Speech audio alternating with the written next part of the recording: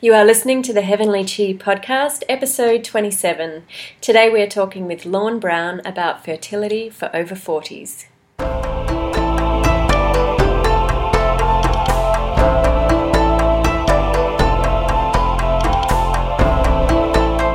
Hey everybody, I'm Claire Pyers. And I'm Fee Gitcham. And today our guest is Dr. Lorne Brown. Hi Lorne. Hello. It's great to have you with us. Lorne is the Clinical Director of AcuBalance Wellness Centre and the founder of Pro-D Seminars, Medagogy and the Integrative Fertility Symposium. After a career as a chartered professional accountant, Lorne received his Doctor of Traditional Chinese Medicine at Vancouver's International College of Traditional Chinese Medicine. Lorne has extensive postgraduate training in gynecology, obstetrics and reproductive medicine. Internationally known for his groundbreaking work as an educator and advocate for integrative fertility care, Lorne was the first Canadian to be a certified fellow of the American Board of Oriental Reproductive Medicine, the ABORM. The Heavenly Chi podcast is produced every week for your enjoyment and professional development. Show notes and continuing professional development resources are found at www.heavenlychipodcast.com. You can add Heavenly Chi Podcast to your favourite RSS feed, iTunes or Stitcher. You can also follow us on Facebook.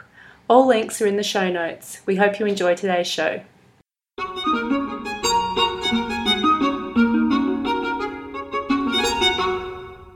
So welcome to the show today, Lorne. It's great to have you with us. Thank you so much for having me on your show. I appreciate it. It's our pleasure. So today we're going to be talking about fertility for the over 40s, and I guess it's a cohort of women that a lot of us see in our clinics, but it is a segment of the fertility population that can be a bit harder to get results with. What led you to focusing on working with the older fertility age group? So it's a demographic that is growing. There's more women delaying childbearing. So we're seeing women in their late 30s, early 40s. And also the reproductive technology, IVF, that exists using your own eggs.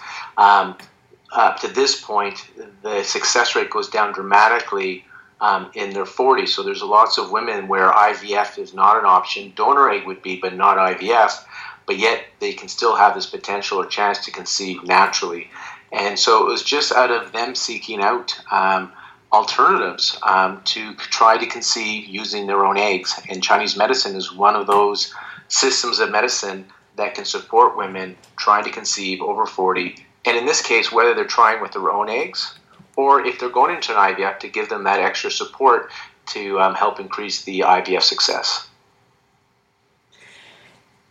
And so with the increase in the increase in age at which women are starting to try to conceive, are there other factors at play? Do you see that the overall health and well-being of women has changed over time and that's creating some fertility issues as well? Or is it mainly age that you see as a barrier? So, I always have this discussion, and I know other colleagues probably have this discussion too that are working with fertility. Age is a factor. There is a biological clock, and there is a reproductive clock in Western medicine and in Chinese medicine, right?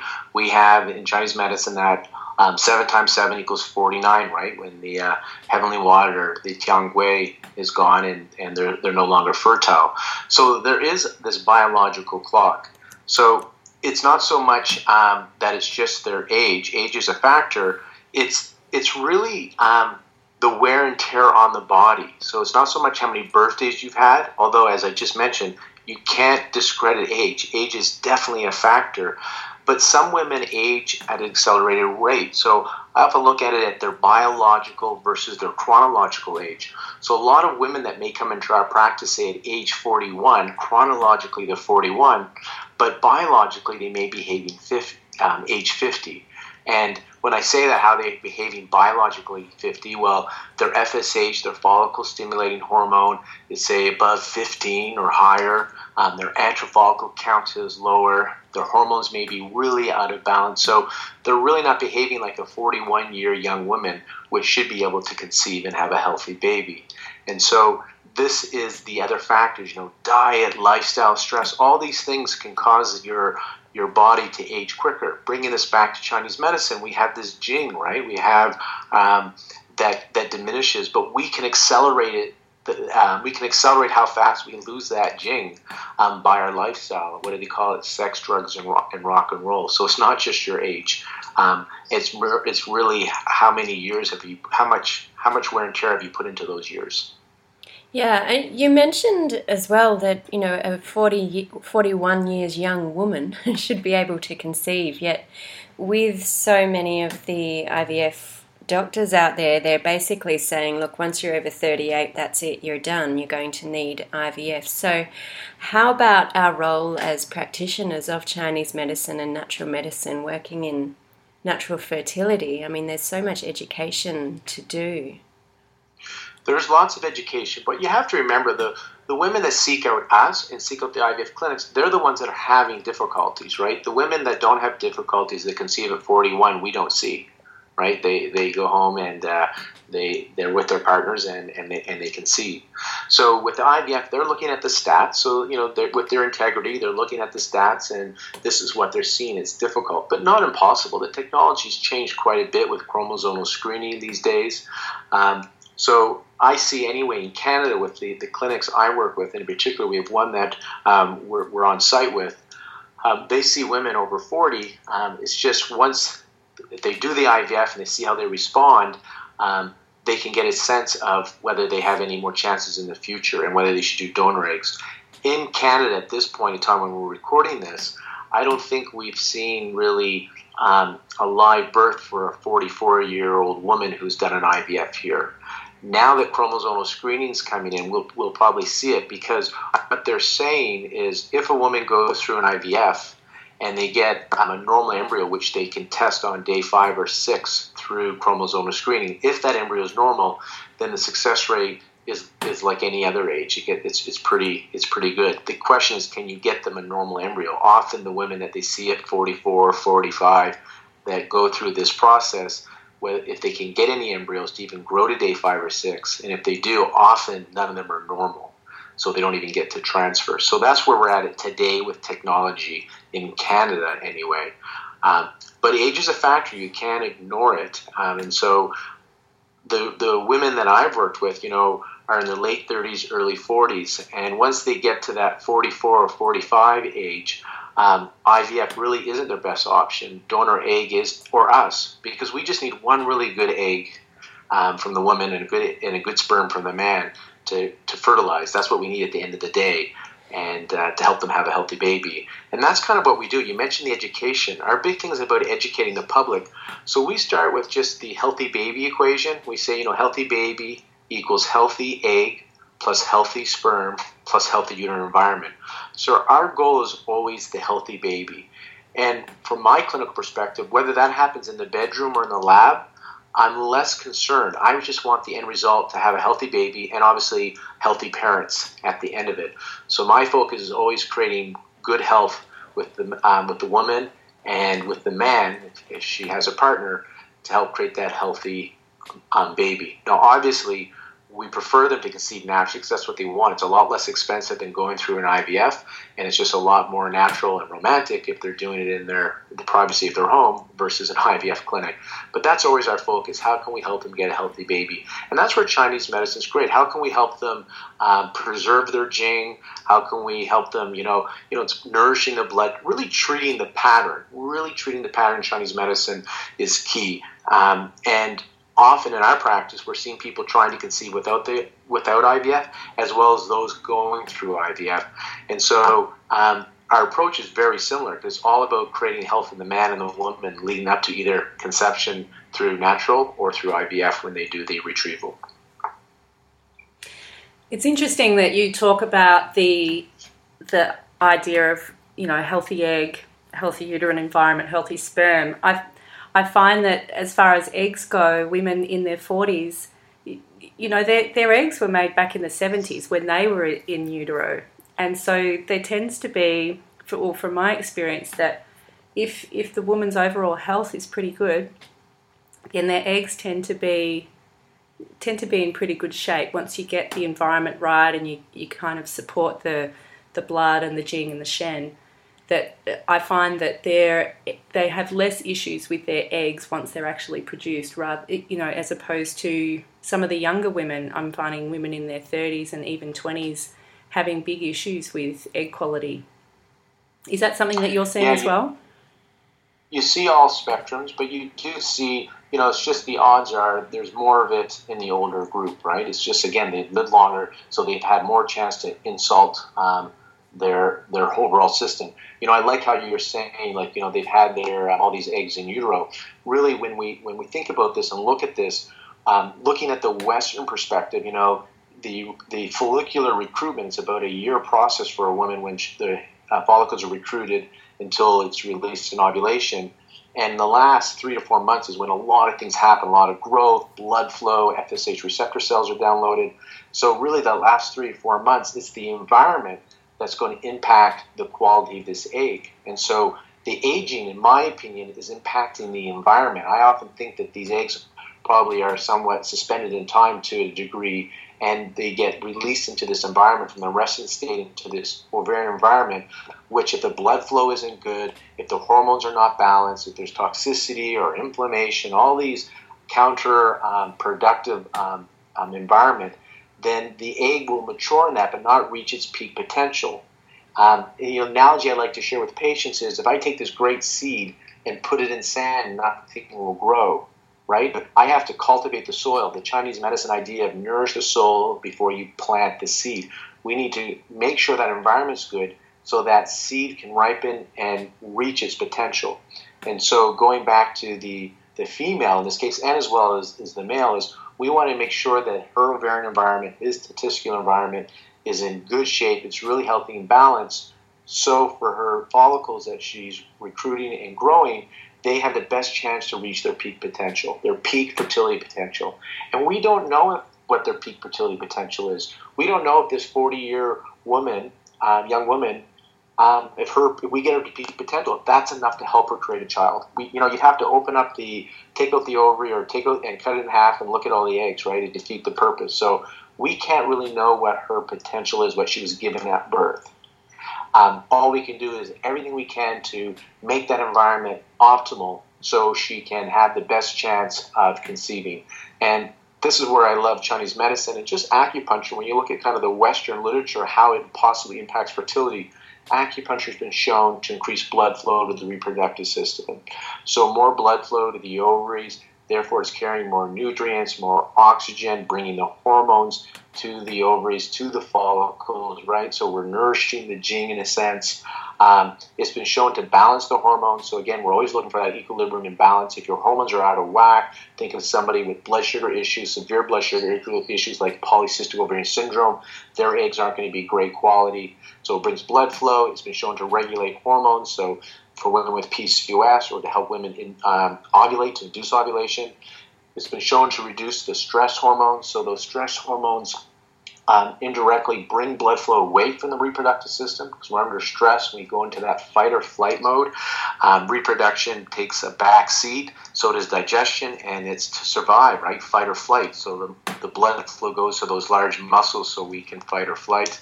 And it's been shown, acupuncture has been shown to increase live birth rates in IVF. So when you just think about the blood flow, regulating the hormones, and reducing stress, acupuncture can do a lot for improving the environment. Now, Chinese medicine, we're not just using acupuncture as sticking needles in somebody.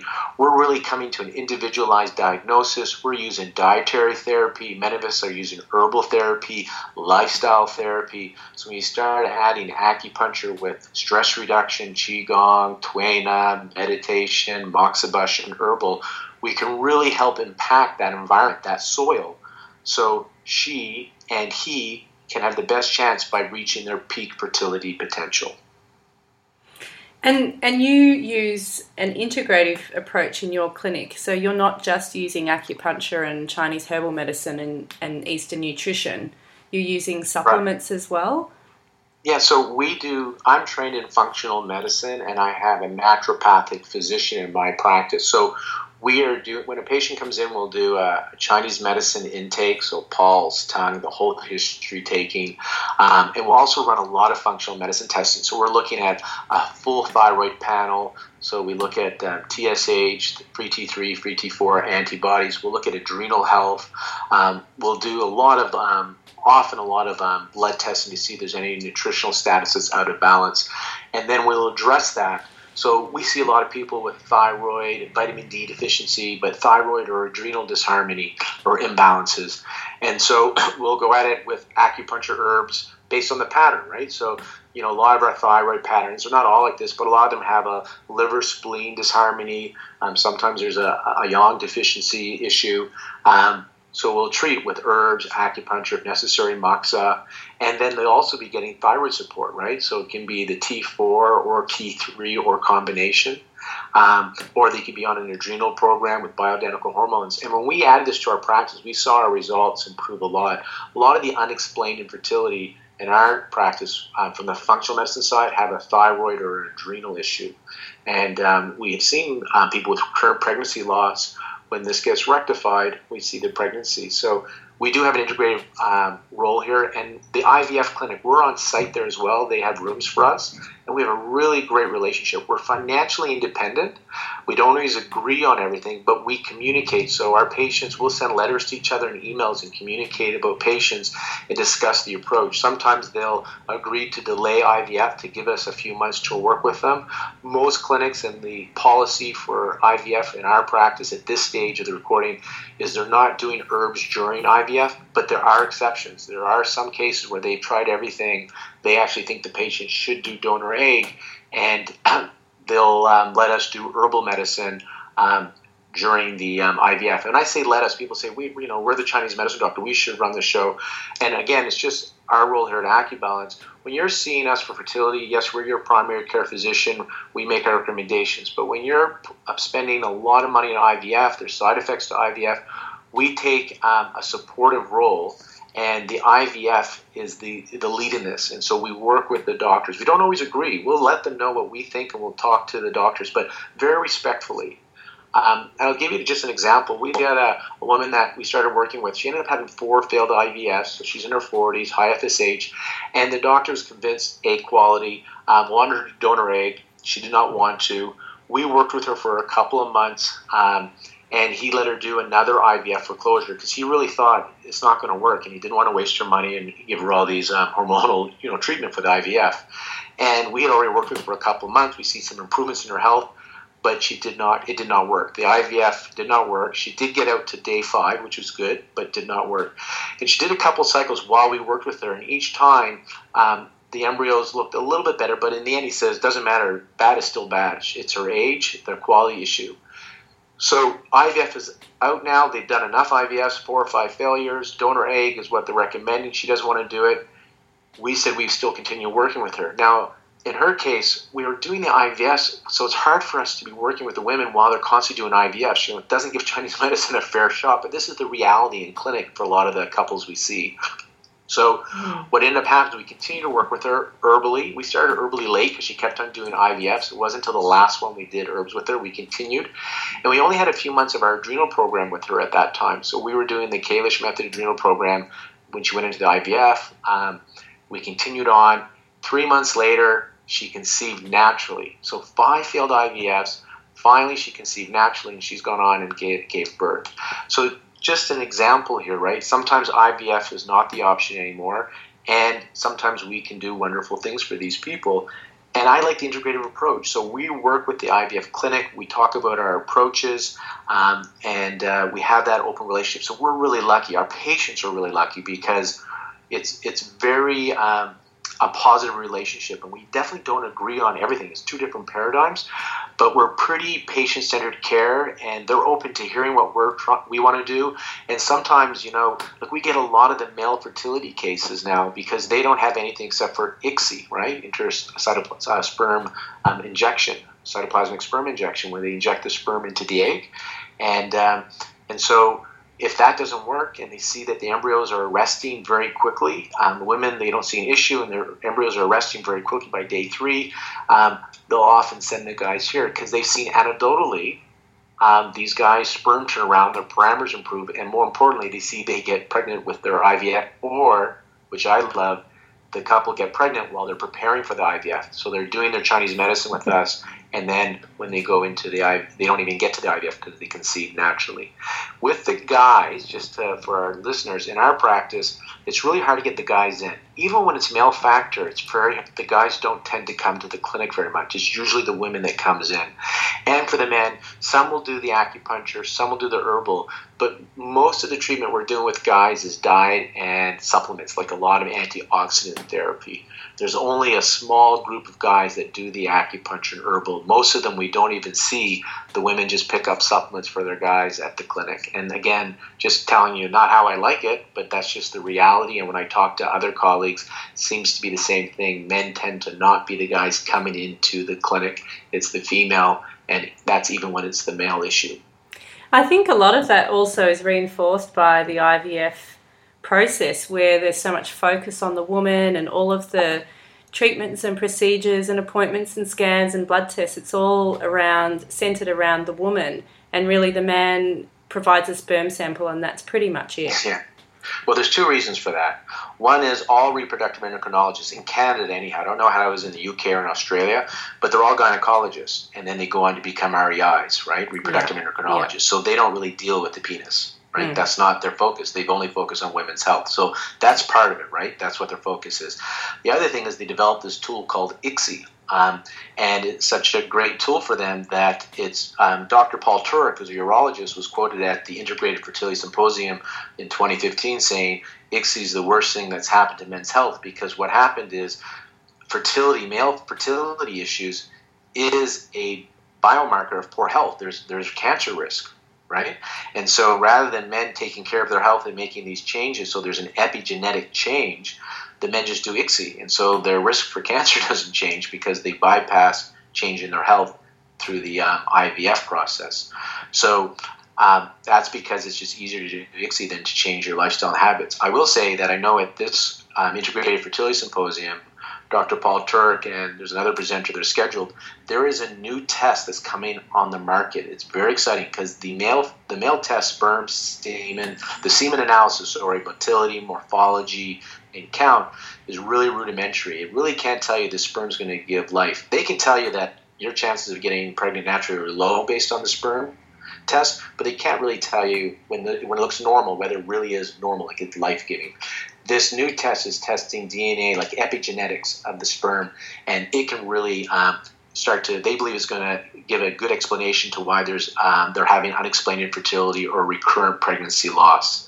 So we'll be having that presented at this conference at the Integrated Fertility Symposium. We're really excited about that, of course. And I will share that it's a nice shout out for Chinese medicine. At the Integrated Fertility Symposium, there's reproductive endocrinologists, medical doctors, urologists, functional medicine practitioners, acupuncturists lecturing, and the audience is Chinese medicine and some naturopath, but it's mostly Chinese medicine. It's just an integrative speaking group. Well, Paul Turek, the urologist, the medical reproductive urologist, is listening to all our talks and how we're treating fertility, and he gets up at the panel, he goes, I get you guys now. He says, everything you're doing is about epigenetics. You're all about improving the health of the mother and the father to improve the health of the child. And by improving the health of the mother and father, you're going to help increase their, I'm using the words fertility potential. That's not the words he used. But he understood what we're doing is all about epigenetics. He says, you're ahead of Western medicine. It's only in the last 10 years we really started understanding epigenetics. But everything you're explaining about 2,000 years ago in this gene, he was throwing our terms around. He's like, you guys are dealing with epigenetics. He was blown away. He goes, and I understand what you're doing during IVF. IVF throws the woman totally out of balance. They take control of the menstrual cycle, and the drugs really throw them out of balance. And what you're doing is trying to keep them in balance during this process with the hope it's going to increase its outcome. And he really was surprised what we can do based on coming to our lectures. Because, they just hear we do acupuncture, and for them, you stick a needle in the shin, how is this going to help with somebody's fertility? But when he started hearing the lectures and everything, our theories and what we're doing and why, and then some of the research, how acupuncture does impact blood flow, hormones, stress, he really started to appreciate what we offer for both the man and the woman while they're trying to conceive naturally or with IVF. That's so great to hear that they're starting to understand, and there's so many things that you're saying that are really similar for us over here, working with the thyroid and the adrenals and the men not really necessarily being willing to come in. And, it makes me think about when you understand, if a woman's got hypothyroid and she's been through a couple of IVFs and they've actually reduced her fertility, the outcome of the stress of all of that treatment and the impact of all the medication interventions, that I've seen this wonderful chart about the oogenesis, the cycle of the egg once it is selected for ovulation, that it takes the body 5 months to then ovulate, develop that egg before it ovulates it. So, I've had discussions with women where often they are really given this sense of urgency from their gynecologist or their IVF specialist, that like time's running out, it's like you've only got 3 months worth of eggs left and they're not very good, so we've got to, do this now. And at the same time, I'm saying, well, look, we can start working on this, and the eggs that you're ovulating in 6 months' time are going to be better than the eggs that you're ovulating now. And I find that really assisting with the patient expectations is probably the most tricky part, because it takes time to actually improve their fertility, and yet they've been told they've got no time left. Right. Well, I'll share with you again my experience. I've been doing this since 2000. And so when I first started, I used to try and ask my patients to wait 3 or 4 months, and most of them didn't. I mean, even if they said they weren't trying to conceive while I was working with them, they were, in certain cases, and it was just difficult for them to do this. Here's how I manage the patient's expectations and how I approach it now, because there is some truth to this, right?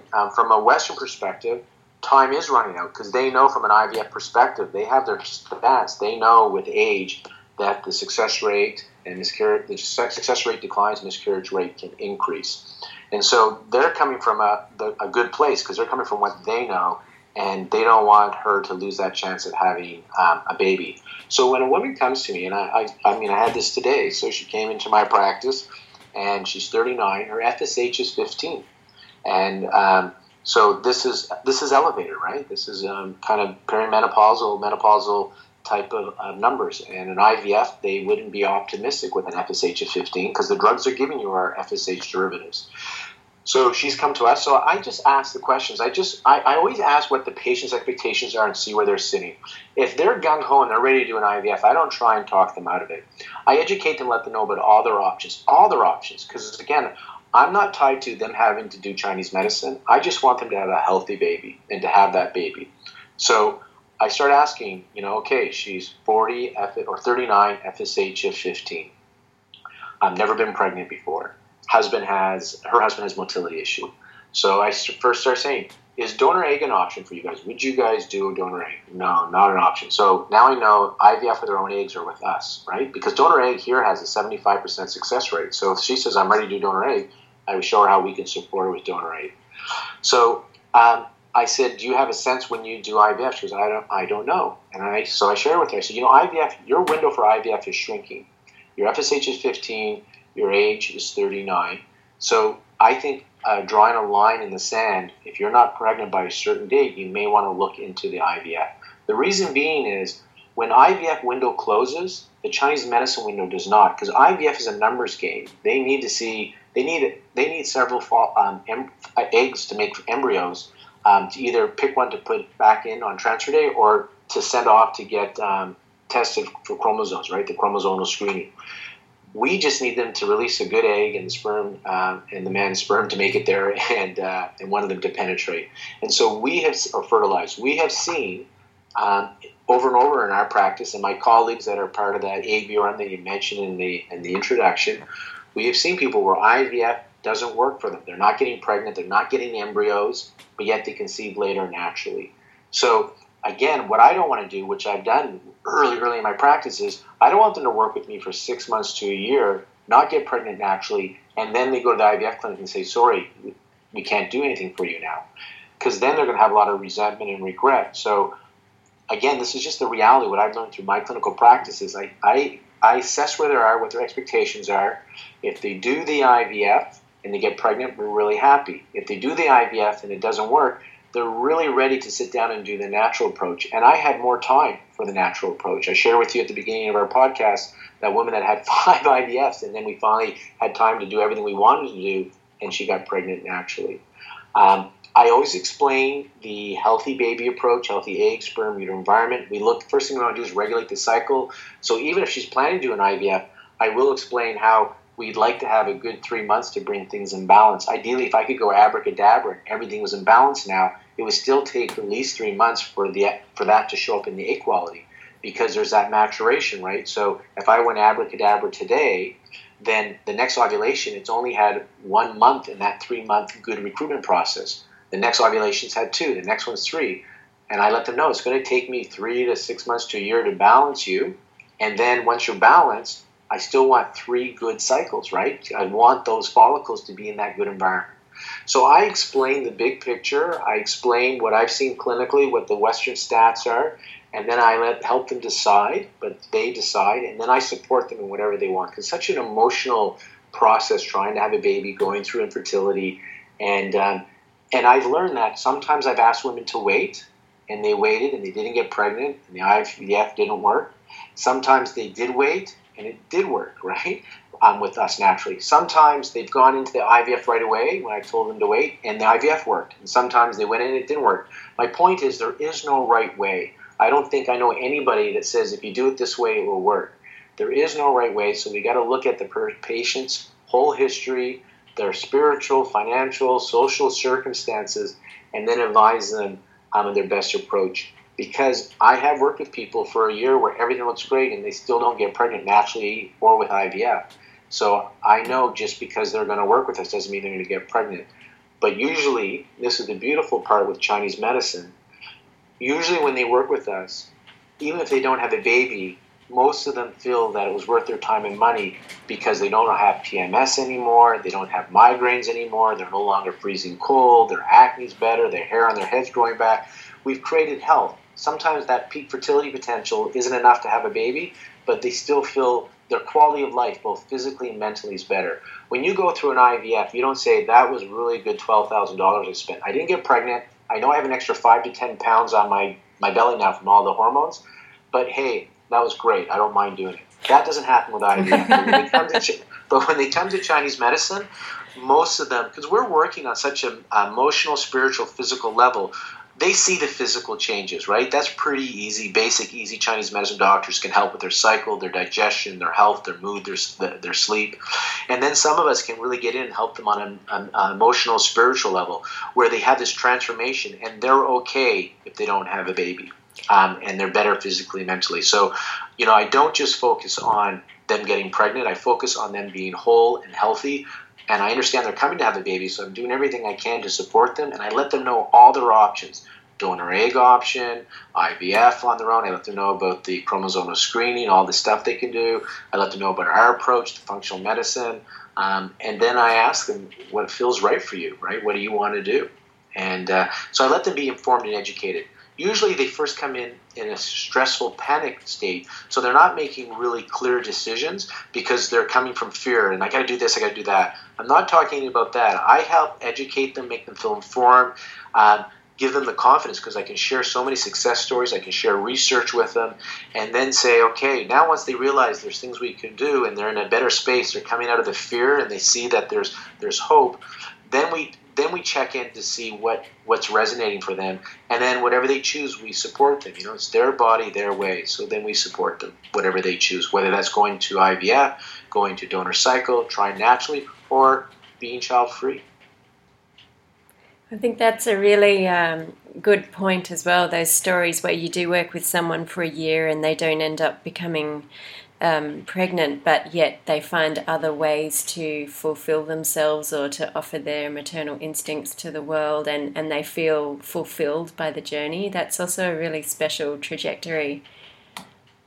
Yes, I mean it allows us to have a 100% success rate without everybody having a baby, right? If you just count babies, then it's a tough gig, right? But if you count just people coming out of your, if they're after they come through a series of treatments and they say, wow, even like, they're in the middle of treatment, and we hear this so often, I'm sure you guys do too, is, wow, even if I don't get pregnant, I'm already happy I'm doing this and I've come here. That's huge, right? Even while you're in the middle of working with them, when they make that comment that I'm so happy I'm here, and even if I don't get pregnant, this has been worth it. That's a good thing. And the only way we can help them get pregnant is by doing that, right? Improving their fertility potential, their overall health on a mental, physical, and spiritual level. For our colleagues out there, I had a woman come in. I'm going to give you an example of how I manage this because we were talking about expectations for patients and how you manage the care. So she's age 42, FSH of 30. Cycles are irregular. She has a 5-year-old son. Okay, so the fertility clinic said, not a chance. She went to 2 of them. There is no chance. We're not doing IVF with an FSH of 30, age 42. You need donor egg. So when she came to me, she said, this is my situation. Can you help? And we've helped people with high FSH. So I said, we can't help. We need to get you ovulating first. But I have a question for you. Is donor egg an option? She goes, you know what? Donor egg is an option, but I wouldn't want to do it for about a year. I would like to see if I can do it naturally. I want to leave no stone unturned, as she put it. And I said, that's wonderful, because somebody 42 with an FSH of 30, it's going to take me a year, I think, to get you to that place anyhow. And so we'll work with you, and if you don't conceive naturally, you'll be mentally in a better place too, for donor egg, because you've already tried everything. Anyways, we started working with her. Her cycle returned. And about 4 months later, she conceived naturally, and she's already had her little girl. So she didn't do donor egg. IVF was not an option. And I said to her, your prognosis is not great, because FSH of 30, that's tough. You're 42, so you're at the end of your reproductive years, and you're not even ovulating regularly. But I said our first approach, so this is my key to my colleagues, what I've learned from my mentors, is the first thing we do with fertility is we got to regulate the cycle in the woman. So I knew I had to help regulate her cycle. You always go back to treating the pattern. A lot of times the way I treat, because I use Chinese, I'm trained as an herbalist and acupuncture. So me and my practice, often I'll do the pattern based on herbs. And then the acupuncture, I'll do often protocols, like research-based. So for her, I did the Victorian Stenner protocol to help induce ovulation, very similar to her PCS protocol. These are all on Medagogy and Pro-D seminars. This is where I learned everything, right? From these, my mentors are all online through my company. But I used her acupuncture protocol to help regulate the hormones to induce ovulation. And I treated her pattern with herbs. We did diet. Because she had other health issues, right? And so we saw the other things changing. Her cycle returned, and she went on to conceive naturally and have a sibling, which is what her goal was. She wanted a sibling for her only child. So that was me managing it. I let her know about donor egg. Is that an option? Some are resistant to it for whatever reason, which I respect. Some are like, in this case, yes, I would do it, just not now. I would like to try everything I can, so when I do a donor egg, I don't have regrets. I want to know that I tried everything. And I said, that's reasonable. And then I explained to her the process. Acupuncture, in her case, I wanted her twice a week. It was a 3-month process of twice a week. There's herbs she has to drink. We do the powder concentrates. We're going to play with some dietary changes. There's a few supplements I wanted. And we went for it. But do treat with pattern. I know a lot of people don't treat pattern. They see the Western disease and the automatic, old age or low ovarian reserve is not kidney insufficiency, but I see a lot of people equate that. In my practice, maybe it's just the way it is in Vancouver, British Columbia, Canada, but I see a lot of more on the yang side, the qi yang blood deficiency. I don't see very much yin deficiency in fertility. Hardly ever, actually, in my practice do I see yin deficiency in fertility when I go by the pattern. It's usually a qi or a yang, cold, is usually the area that I'm seeing when I'm treating. We definitely, in our clinic, we get a lot of, I would say that the top 3 patterns are probably yang deficiency, blood deficiency, and then I would say cold. Maybe I would put yin deficiency maybe at number 4 or number 5 as far as infertility in the over 40s. It'd be way down there. Dr. Leon Hammer, he has a free lecture on Metagogy, and it's all about blood and fertility. So Metagogy.com is a free website, right? It's all free lectures, and he did that for the Integrated Fertility Symposium. It's a great lecture because blood is so important for fertility, right? Blood is so important, and we see this when they come in with these blood deficiency signs, and it's difficult to build blood, especially in our vegetarians, right? One of my our fun success stories, this woman was 40, antral follicle count of 1. So they couldn't, they said for IVF, we only see 1 follicle. They tend not to want to do it because, that's a lot of money and a lot to stimulate 1 egg, and it may not even fertilize, create an embryo. So we were doing acupuncture and herbal medicine, and we weren't seeing, we didn't see her cycle change much. She had short bleeds, light bleeds. So finally, we said, can you treat animal protein as medicine? Because that's probably the best herbal treatment I can give you. And so she started making these really great liver, strawberry meat things. It was disgusting. Even when she told me she was doing that, I was like, that's disgusting. Did you say liver, strawberry? She took it to heart, and her cycle, the blood day, it lengthened how much she bled, and the amount lengthened. She went back. They did an antral follicle count. It went from 1 to 4. They did an IVF. They put back 2 embryos, and 1 took, and she has her baby. So, again, the beauty of Chinese medicine is going back to she was severely blood deficient, and I wasn't getting there with my acupuncture and herbal. So finally I said, can you please eat animal protein, right? I go after the pattern, right? So I went after the pattern.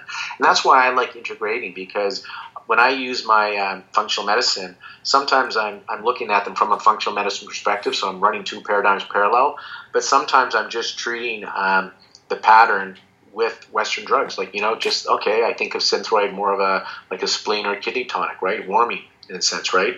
To me, progesterone creates heat and can cause chi stagnation. So if my patient is severely liver chi stagnated with depressive heat, progesterone usually, women will take sometimes a bioidentical progesterone in the luteal phase, we see spotting, we see worse breast tenderness, they get miserable, right? These are it's not fit for that pattern, nor is Clomid, right? Clomid dries the blood more, aggravates the chi stagnation. But if somebody's like a spleen yang deficiency, cold, Clomid, they usually respond well because it's warming. And then again, progesterone, these are the women that progesterone really helps the PMS symptoms, right? Because they have chi stagnation, but a lot of, more like a Xiaoyao Sun idea. The spleen is deficient, and also the liver is stagnated, but it's not this severe chi stagnation with depressive heat or blood dryness where progesterone often will aggravate. So again, I just keep coming back to TCM and do my best to reframe these drugs into the energetics of our medicine. And so if somebody says, can I do Clomid? If they're really blood and yin deficient and severely chi stagnated, I don't really encourage them to. These are the ones I don't think respond well. These are the ones that get road rage and go totally crazy on clomiphene. And these are the ones that I've never done a study on this. This is just me thinking out loud here. They're probably the ones that get the cyst and don't do well on Clomid, the ones that get headaches and all those symptoms. So, that's going back to Chinese medicine, which is really special about treating them as individuals, right? Don't treat them as a disease. Yeah, and especially with really powerful fertility drugs, they can have some really detrimental effects. I've had patients where it's taken months to undo just the side effects from 1 cycle with Clomid. Yeah, the drugs, depends what their constitution is. So some of the drugs can throw them off a bit, and IVF process, I always say, if it works, it's worth it for them, right? If it doesn't work, it's not worth it. But, just going in to retrieve the eggs, I would imagine that's going to create some blood stasis, right? Because it's trauma to the ovaries. You're going in and you're poking and pulling out these eggs. So I imagine repetitive retrievals. And again, I'm imagining. I'm not here running a study and we're documenting to see what their pattern is and what's happening. But just theoretical, if you're going in there, you're probably consuming some of the Jing by taking these FSH derivatives. You're causing, usually these follicles, you grow a whole bunch every month for the women. One becomes dominant, which will go on to be released. The rest get reabsorbed by the body. But now we're giving them drugs to grow all of them, right? And some, the debate we have is, well, but it's the FSH. You're getting exogenously, so the FSH is going, so it's not going to consume the Jing because we're giving you the Jing externally to grow them.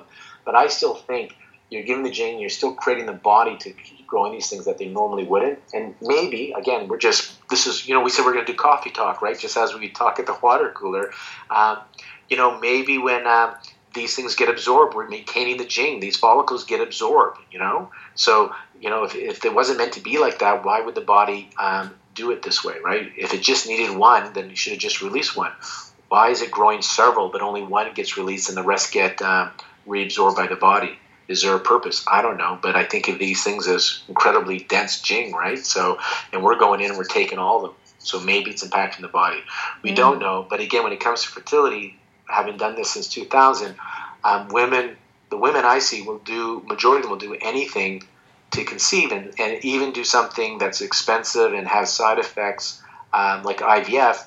The prize is so worth it, right? You get the baby. It's so worth it to go through that if you get to have your child. So they're willing to do it, and it's amazing how they already love this child, and they hasn't even conceived. So I really find it so interesting how they're so connected, and they have this biological burning desire to give life to a child. I will let you know that all the women I worked with that have had to do donor eggs have no regrets, except they wish they did it sooner. So they love these babies as their own. They're happy, but they have to go through the process of not doing it with their own eggs, not naturally in IVF.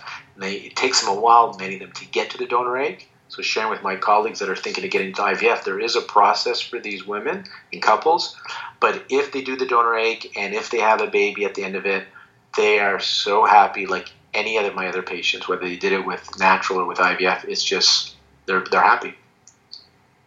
Do you have any thoughts you'd like to share with us on the reasons for the decline in fertility in both egg quality and definitely with the sperm? There's a massive decline. You're asking my personal opinion. I think I don't think it's so much the aging process. I know we hear this a lot. I think there's too many chemicals in our environment. I think we're stressed right out, so our sympathetic system's on, which creates inflammation. It causes hormone dysregulation. So I think we're aging at an accelerated rate, and we're developing degenerative diseases. So we may be living longer, but we're not living better or healthier, longer. We're getting old prematurely. And I think there's toxins in our environment. There's lots of mental stress. Our life habits, our sleep, our circadian rhythms off, and our food is not food anymore. It's processed. It's not nutritious. It's grown again in soils that are void. So, if you're asking my opinion, I think the solution is to first take care of our farmers and our earth, and I think if we get the chemicals, if we had less chemicals. Your car has fire retardant on it, right? Everything is full of chemicals. The stuff that we put on our food to get rid of insects, well, it renders them sterile, so they have a short life cycle, and they just don't reproduce. They die, and there's no reproduction. So we're consuming this. So I think that's why we're seeing a decline in fertility. We don't live well. We don't follow the Tao, right? So we stay up late. We stress a lot. We work hard. We have lots of desires on an emotional level. Our food isn't great. The good news is I want to share back from the acupuncture perspective. There's a really nice study that was published by Lee Hollander Rubin, and it talks about using acupuncture. So I'm going to digress for a second or go on a tangent because I don't want us to miss talking about this because it's really good for acupuncturists and Chinese medicine practitioners about the frequency of treatment and dosage of treatment and what acupuncture can do in an IVF setting. She did a study which she called Whole Systems Chinese Medicine, where she looked at using more like a clinical setting where they looked at doing acupuncture along with herbs or diet or stress reduction or supplements. So everybody had acupuncture, and then they had a combination of herbs, diet, lifestyle, supplement. And everybody had a minimum of 12 acupuncture visits in the groups, or they just had no acupuncture at all, or they just had acupuncture on transfer day. Because most of the studies that have been done to this day of the recording are done on acupuncture on transfer day. Well, guess what? On transfer day, you can't impact the health of the sperm or the egg because they're in the petri dish. All you can do is impact the uterine receptivity because it's an embryo now in the lab on transfer day, right? So all we can do is help with uterine receptivity, but that's where you look at the studies. So those studies, whether it works or not, is controversial. Lee Hollander Rubin's study showed that acupuncture only on transfer day compared to IVF did not increase live birth rates. But acupuncture, a minimum of 12 visits leading up to transfer, increased the live birth rate in fresh, frozen, and in donor egg cycles. And there's other studies, not Lee's, but there's another study just looking at frozen embryo transfers using acupuncture 3 months leading up to the transfer date, increased live birth rates. So two things are going on there. One is uterine receptivity, and the other thing probably is embryo quality, right?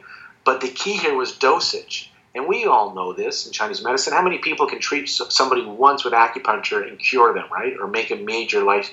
It's like somebody says, I'm overweight and I want to be healthy. I want to lower my blood pressure. So I go to the gym one day, and then the next day I go to my doctor and say, measure all my bloods in my waist. Did I lose any weight? Right? It's not realistic. Acupuncture is dosage dependent, and you need a series of it. You know, in China, it's done almost daily. Here, we're doing it once a week or twice a week. So she showed in her research that it was dosage dependent, and you needed some frequency of the acupuncture leading up to transfer. But it was the first study where they looked at live birth rates. So that's Lee Hollander Rubin. And if I can plug her, she's put a series together on ProD for how she did her whole systems, how to bring this into your practice, right from the basis of IVF, understand the whole IVF process, right up to using the whole systems, whole system Chinese medicine, she called it, into the IVF process. And so that's really great too, that if patients know, hey, we can increase live birth rate, that's huge. And to let them know, not just on transfer date. In my practice, if I work with women for at least 3 months leading up to transfer, I tell them, I don't care if we do the transfer date or not. You don't have to do it, but if you want, we can. We use it as like a study analogy. You know, they say, how often should I come? I go, well, if you want to get an A+ on the exam, you'll get a better grade if you study twice a week versus once a week. And you'll get a better grade if you study for 3 months versus once a month. And if you study twice a week for 3 months up to that exam, then the night before, you're fine to go to a movie and not do anything. But if you want to do a little review the night before, then sure, go for it. And that to me is what the transfer day treatment is. It's like a little fresh up. But if you haven't prepared yourself before, it's probably not enough to make a big difference in most cases. And if you prepared yourself a lot beforehand, then it may help you a little bit more, obviously. But really the key was preparing leading up to transfer day. Does that make sense? Absolutely, yeah. Thank you for sharing that research as well. I mean, I think it's such a good analogy that you give, because I think this is also another part of educating and setting patient expectations, and, you know, how we really need to discuss not just having acupuncture, but there is information about the frequency of acupuncture that causes a particular effect and lasting effect rather than momentary effects that can and there's another study for that too on polycystic ovarian syndrome. So Elizabeth Stenner Victorian, she has research out there, and again, she's on Medagogy for free lecture, and she's on ProD as well, and she has shown dosage dependence. So they've done acupuncture, electrical stim acupuncture, and 2, 3, 4, even up to 5 times a week, which would change the morphology of the ovary, like show the change in the ovary, right? So these women could start to ovulate again, regulate their cycles. I did an interview with her, and I think that's the one that's a Medagogy, and I asked her about the frequency and what about 2, 3, 4, 5, and what she said is the more complicated or difficult they are, you know, these Clomid-resistant women that aren't ovulating or just not responding, she goes, often you need 3, 4, 5 treatments. Ideally, she says you should do it more often, but in the study scenario, because of timing and cost, they went with twice a week, and that's why they went twice a week. But she showed that many of the people would need 3 or 4 treatments. And so our PCOS approach at our clinic is we have women we try to have women come in 4 times a week for 4 to 6 anywhere from 10 to 16 weeks. We try and have them come in 4 times a week using the Elizabeth Stenner's approach, and we're doing herbal. And not always, but often they're doing the Chinese herbs. We're using supplements as well, so they're never just doing the acupuncture, dietary therapy. But I love treating PCOS. I think Chinese medicine can do wonderful things. We can really change the whole hormonal presentation for this woman and help regulate their cycles and get them ovulating again. And I think acupuncture is one of the key components for our success. And if somebody has PCOS, I want them a minimum of twice a week, ideally 4 times a week. and we price it out so it works for them as well. So we make it so it works, so they'll come in for the 4 times, because we've seen it work really well. And Steno Victorian's research is showing dosage, and Lee Hollander Rubin's showing dosage. So a lot of the points, when I mentor and people ask me questions, their diagnosis is good. Even the acupuncture treatments they're doing are great. But the woman's coming in every 2 weeks. Well, there you go. It's dosage. You go back to the patient that doesn't want to come in more often. You say, you're on Clomid. You're supposed to take it for 5 days. How about you just take it 2 days? Right? You go, why would I do that? It won't work. Exactly. Right? Or your IVF drugs. Take half the dose every other day for the next 10 days for your IVF. Why would I do that? I won't get as good a response. It won't work. Exactly. Right? That's why we want you to do the acupuncture with this frequency, or this is why I need you to take the herbs twice a day, or this is why I need you to eat, So I always explain, this is what I know works. We're working with a natural system, the human body. If we do all, you can plant in the spring, but that doesn't mean in the summer you get to harvest. No matter how good your soil is, how good your seed is, you only get to harvest in the fall, right? Same thing. There is a natural system, and we can't override it. IVF can override it. That's what we're doing. But we're working with the system. We're working with the human being. And so we're only adding support and changing that environment so they can reach their peak fertility potential. I think it's really important that you focused on that particular point, Lorne, and I think that it's really important for practitioners to hear that, because often we can be led astray by our patients. We get so involved in their story. It's part of the way that we use our medicine. And, they're telling us about how busy they are and about how stressed they are. And, they're also telling us about how expensive all of this is. And so we can let that cloud our ability to give, a proper treatment protocol. I agree. I don't manage their wallets. I tell them what will work. They say, if they can't afford you, it's interesting because they'll say they can't afford your Chinese medicine practitioner, but yet they're doing the second or third IVF. So it is affordability in a sense, but it's also where they see value and what they think will work. And so if you can communicate the value, if you have successes, then they may be more interested. But our role really is to let them know what we know will work. And so I want success as much as they do. And so if they say they're coming every 2 weeks, I tell them then it's just like a spa treatment. Just like eating well every 2 weeks or only exercising every 2 weeks. It's better than not doing it at all, but I don't know if it's enough to tip you over to the place where you want to go. And then I let them choose, right? So yeah, it's really important for practitioners to let them know you have to explain to patients what will work. Just like the IVF clinic, this is the dosage of the drug we're going to give you, and this is how many days you're going to need to take it. And the patient doesn't say, well, I don't like to do the needle, so I'd rather just do it every other day. And you know what? It's a little pricey, so I'm going to take a little bit less of the medicine. That's not an option, right? So same thing. You just got to let them know what works. And that's the beauty of Elizabeth Steno Victorian's work on PCOS, Lee Hollander Rubin's work, Dr. Paul Magarelli and Diane Credenda, their study was twice a week, up to 9 treatments leading up to retrieval and transfer. And they showed reduction in miscarriage and ectopics and increase in pregnancy rates. So dosage is important. And that's the beauty of other colleagues coming forward and sharing what works for them, so you can confidently tell patients what will work, right? And so when you look at the research in China on things, this is what works. When I used to treat a lot of sport medicine early in my practice, that was a lot what I did. I'd have people come 2 or 3 times a week. They still come 6 times over a 2-week period. And they might have seen somebody else once a week for 6 times, and it didn't work because it wasn't frequent enough. So they paid the same amount of money, but with me they did it in half the time, but it worked. Just the frequency, right? It's dosage. I think a lot of acupuncturists are missing the dosage. It depends on your style of practice. There's some acupuncturists, they have certain styles. I've heard them, they said they only need to do it once a week, and that's what they go by. I've trained Zong Fu style of Chinese medicine, right? Our school is very strong herbal. And the acupuncture, blood deficiency, stomach 36, Ren 12, spleen 6, bladder 20, that's the idea. I have other people that are using entry and exit points and Tong stuff and Kiko stuff. I don't know, maybe they don't need to do it as often, but the stuff that I've seen on research and how I was trained, it works. And so, and that's how it works. It's the frequency.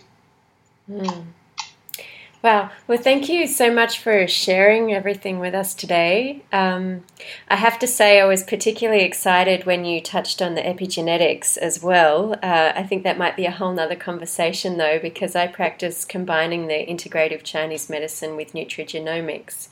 And so, that whole emerging field, I think, is definitely a potential topic for another time. Dr. Paul Magarelli did a talk on Chinese medicine's epigenetic impact at the Integrated Fertility Symposium, the 2016 one, and that's at the IEFsymposium.com website. His 2016 talk was on epigenetics and what Chinese medicine can and how does it impact the epigenetics of the sperm and egg. So he brought in the science. He's a reproductive endocrinologist, so it was quite interesting and fascinating so you would probably find that interesting, as would our listeners, right? Because I do think we are playing with epigenetics.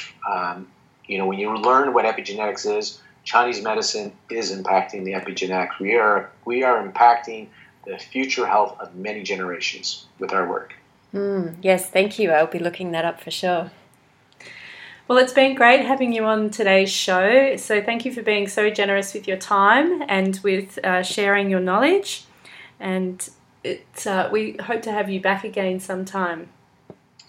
Thank you guys both. It was a pleasure to be on there. We're on the opposite end of the world here, right? Canada and Australia. So we'll have to figure out a way. Either you guys come to Vancouver or me go to Australia so we have a chance to meet and do this. Yeah, that'd be great. Thank you. I love what you guys are doing. Thanks for putting these podcasts together. It's nice to educate ourselves, our colleagues. I learn lots, and it's great that you take the time to put these together. So thank you. And thank you for wanting to hear what I had to say.